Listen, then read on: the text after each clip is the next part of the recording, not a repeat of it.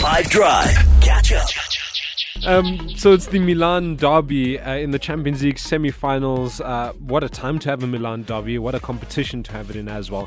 I wanted to talk about that because if you don't know, AC and Inter Milan, who are bitter rivals, share a stadium. The San Siro stadium. A lot of people wonder why they share a stadium, so I wanted to talk about that. A bit of a overview of the future of the stadium as well. So who was at the San Siro first? Who came first, the chicken or the egg?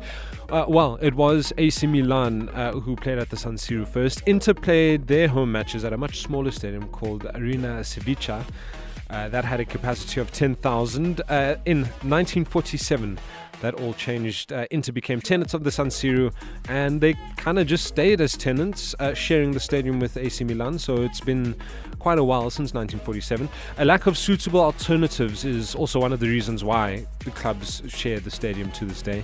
It is also accessible to both sets of supporters because, of course, both clubs have Milan in the name, so they're in one city. And also both clubs save a lot of money when it comes to maintenance and renovation costs. The stadium is currently owned by the Milan City Council. And then I always wanted to know what the dressing room situation is, and I found out a lot of European stadiums have specific home dressing rooms, and it's very apparent that this is the home dressing room, the dressing room for the home team. The San Siro has 3 dressing rooms, one for AC Milan, one for Inter, and then the third is an actual away team dressing room. And in this Champions League semi-final, both teams will use their home dressing rooms for both legs, which is quite interesting. And a little bit on the future of the stadium.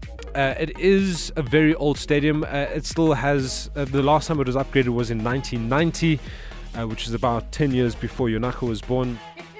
And it still looks the same. It has the same seats, and the Italian clubs are looking at English clubs and the way they are renovating their stadiums and how it's impacting their revenue in a positive way. So the Italian giants, both clubs, want to do something about it. So they've had like a lot of designers designing stadiums, and now they're in the process of changing the San Siro. But a lot of iconic moments, and the UEFA Champions League semi-finals tonight and next week will go down in the history books. This is what I have for you today. This is a real bit of extra time. This is when the ref blow the whistle because it's finished.